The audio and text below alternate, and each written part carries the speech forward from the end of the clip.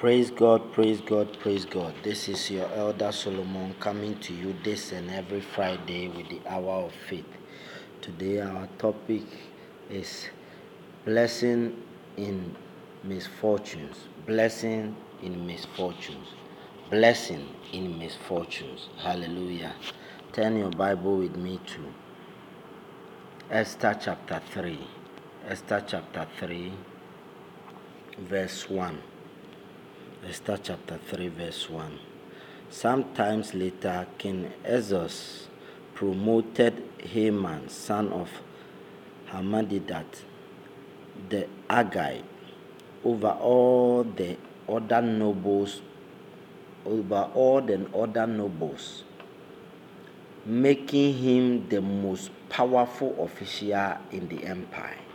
Making him the most powerful official in the empire. Hallelujah. Hallelujah. Verse 2.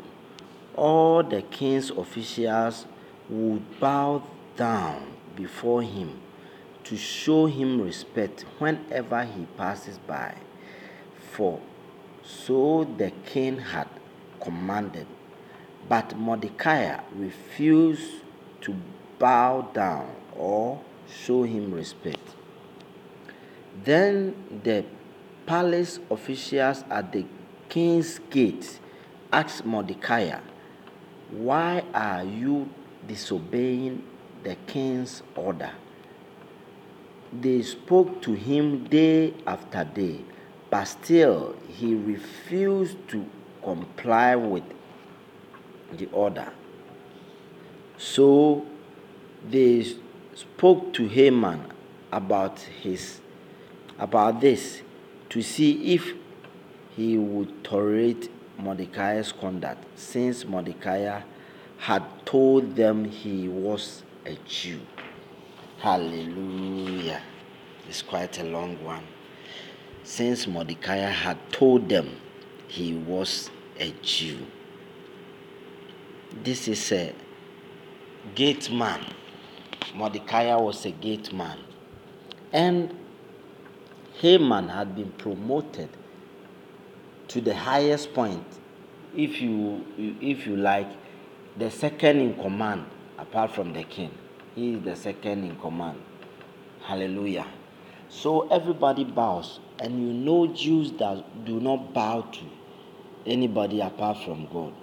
So Haman refused to bow, and that was his problem. Hallelujah. Now, because of this, Mordecai was put in a serious trouble.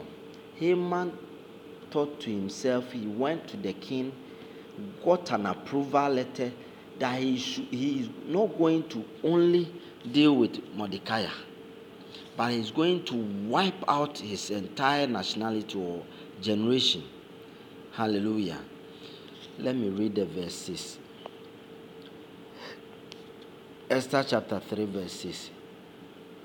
He had learned of Mordecai's nationality, so he decided it was not enough to lay hands on Mordecai alone.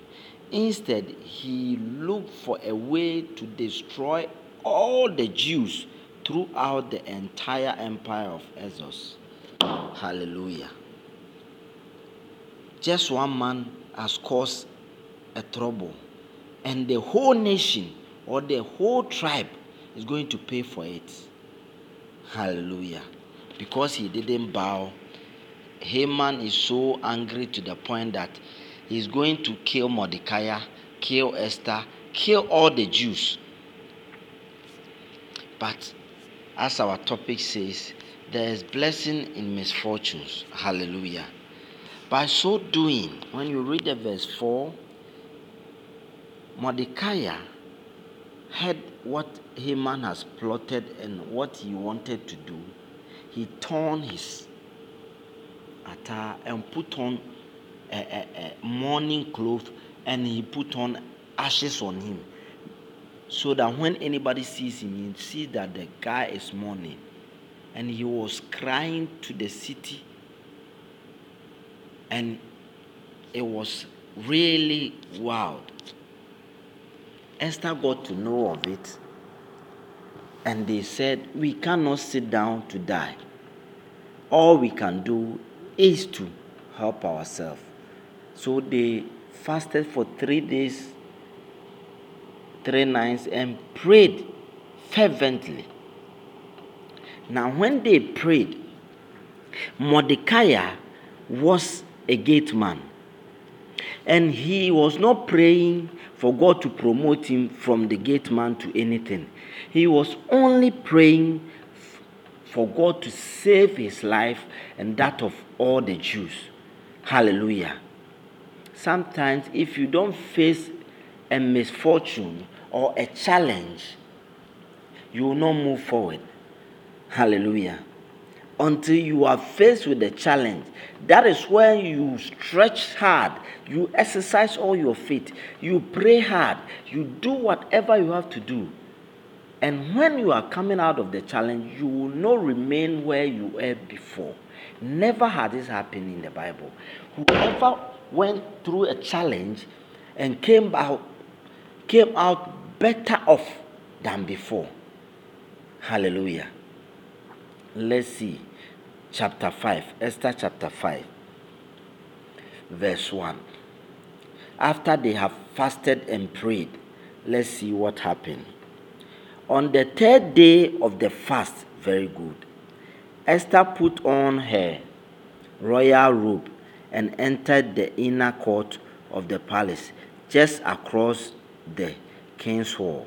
The king was sitting on his royal throne facing the entrance. Let's read the chapter 6 rather. This one is through the fasting. It talks about the fasting when Esther went to the king and she got favor. That is all that I want us to see. But I want to focus on him and Mordecai. Hallelujah. I want to focus on Mordecai alone. Verse 6, chapter 6, Esther chapter 6, verse 1. That night the king had trouble sleeping, so he ordered an attendant to bring the book of the history of his reign to it, so it could be read to him. Verse 2. In those records, he discovered an account on how Mordecai had exposed the plot of Bigthan and Teresh, 2 of the Enos, who guarded the door to the king's private quarters. They had plotted to assassinate the king Xerxes. What reward or recognition did we ever give Mordecai for this? The king asked. His attendant replied, nothing has been done for him. Hallelujah. Nothing has been done for him. Someone who is a gate man and who has come across 2 people who are guarding the king's private quarters, and they were planning to assassinate him. Since it's his private quarters, they can assassinate him easily because it's his private quarters and they are guarding him. So if they say they want to assassinate him, it's very easy. Hallelujah. But Mordecai heard of it. He went to report it, and when they investigated, it was true. Those guys were caught, and then the king was saved. Nothing had been done for Mordecai. And Mordecai too did not ask for anything. Hallelujah. Until Haman came to the scene, trying to kill Mordecai and all the Jews. That is when Mordecai, Esther, and all the Jews prayed and fasted for 3 days. Hallelujah. When you are going through a challenge, it is a means for you to be promoted. Every exams, when we went to school or as we are still going to school, is harder than exercise that you do in a classroom. or even mock. Final exams are hard. Hallelujah. So when you are going through a challenge or misfortune, see it as a final exam for your promotion to come. Right after that hardship, your promotion will be on the way. Hallelujah. Had it not be Haman, who has sworn heaven and earth that he will kill Mordecai, Esther, and all the Jews, Mordecai wouldn't have prayed, fasted, and prayed for 3 days. He wouldn't have done it. And even this one, he was doing it for his life to be spared, and that of the Jews. Hallelujah. And nothing else. He was doing it for his life to be spared, and that of the Jews, and nothing else. But when he did that, and the Lord touched the king, he couldn't sleep. He had to call for that book. And when he recognized that Mordecai has done this and nobody has done anything, he called Haman. He asked him what he wants. If the king wants someone to honor him, what should the king do? Haman said a whole lot of things, that the robe of the king should be put on him, the ring of the king should be put on him, the donkey or the horse that the king has read before should be given to the person, and a whole lot of things. And someone should be in front of him shouting, "This is the person the king wants to honor." Hallelujah. Let me read the verse 6. Verse 7. So he replied, "If the king wishes to honor someone, he should bring out one of the king's own royal robes, as well as the horse that the king himself has ridden, one with a royal emblem on its head. Let the robe and the horse be handed over to one of the king's most noble officials, and let him see that the man whom the king wishes to honor is dressed in the king's robes, and led through the city's quarter on the king's horse. Have the officials shout as they go, 'This is what the king does for someone he wishes to honor.'" Verse 10. "Excellent," the king said to Haman. "Quick, take the robes and my horse, and do just as you have said for Mordecai." The Jew, he added. "Do this for Mordecai, the Jew, who sits at the gate of the palace. Leave out nothing you have suggested." Hallelujah. Haman thought he was going to be honored. If the king wants to honor somebody, it's him alone. So he said all these good things.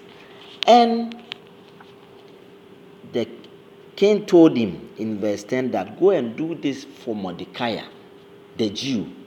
Hallelujah. Mordecai was praying for his life because he has come into a challenge. He has come into a misfortune. Hallelujah. That his life was on the line. And not only his life, but that of all the Jews. So they were praying for their lives.